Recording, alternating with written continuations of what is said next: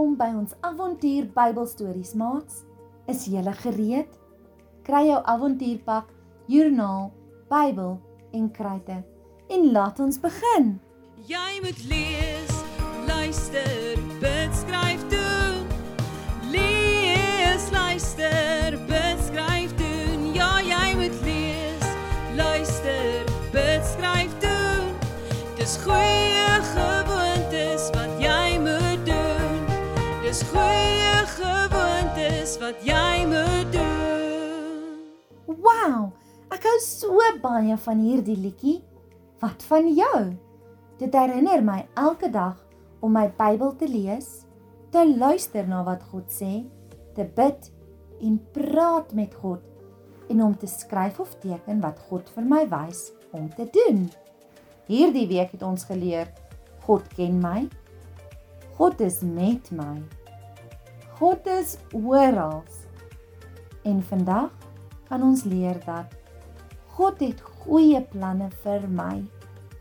In vandag se storie gaan ons hoor van 'n vrou met die naam Rut en wat 'n goeie planne God vir Rut gehad het.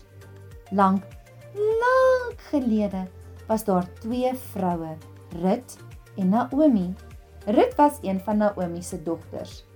Sy was getroud met Naomi se seun, wat dood is. Maar Rut het gesê dat sy by haar skoonma wil bly. Hulle is toe terug na die land waar Naomi gebore is, terug by haar familie. Hierdie was nie Rut se familie nie, maar Rut was so lief vir Naomi, dat sy saam met haar getrek het.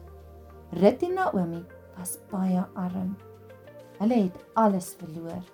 In die land waar hulle gewoon het hulle plante gepluk om voedsel van te maak.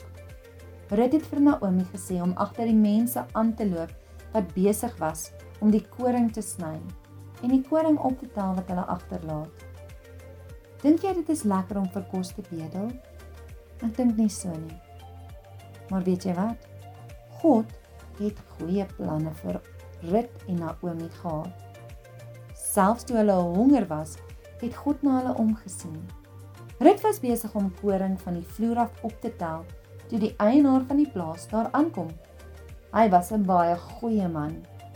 Hy het die werkers op die velde opdrag gegee om ekstra koring vir Rut op te tel. Wow, God is so goed. God het goeie planne vir Rut gehad. Hy het vir haar so baie kos gegee, dat sy vir 'n baie lang tyd nie nodig gehad het om koring te pluk nie. En dis nie al nie, maats. Die storie eindig waar die eienaar vir Rut vra om met hom te trou.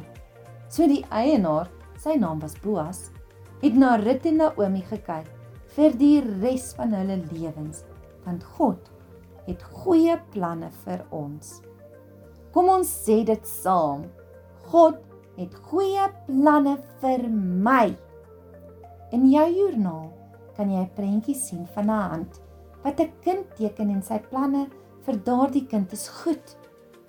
Jy is daardie kind. En God het goeie planne vir jou ook. Terwyl jy inkleer, praat met God en luister wat hy vir jou wil vertel of wys. Skryf of teken dit op die prentjie. Want onthou, kom ons bid saam. Jesus, dankie dat U goeie planne het vir elke maat wat nou na hierdie storie luister.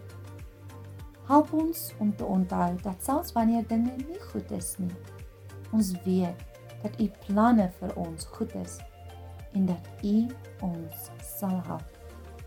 Amen. Jy moet lees, luister, bid, skryf, doen. Lees, luister, bid, skryf, doen. Ja, jy moet lees, luister, bid, skryf, doen. Dis goeie gewoontes wat jy moet doen. Dis goeie gewoontes wat jy moet doen.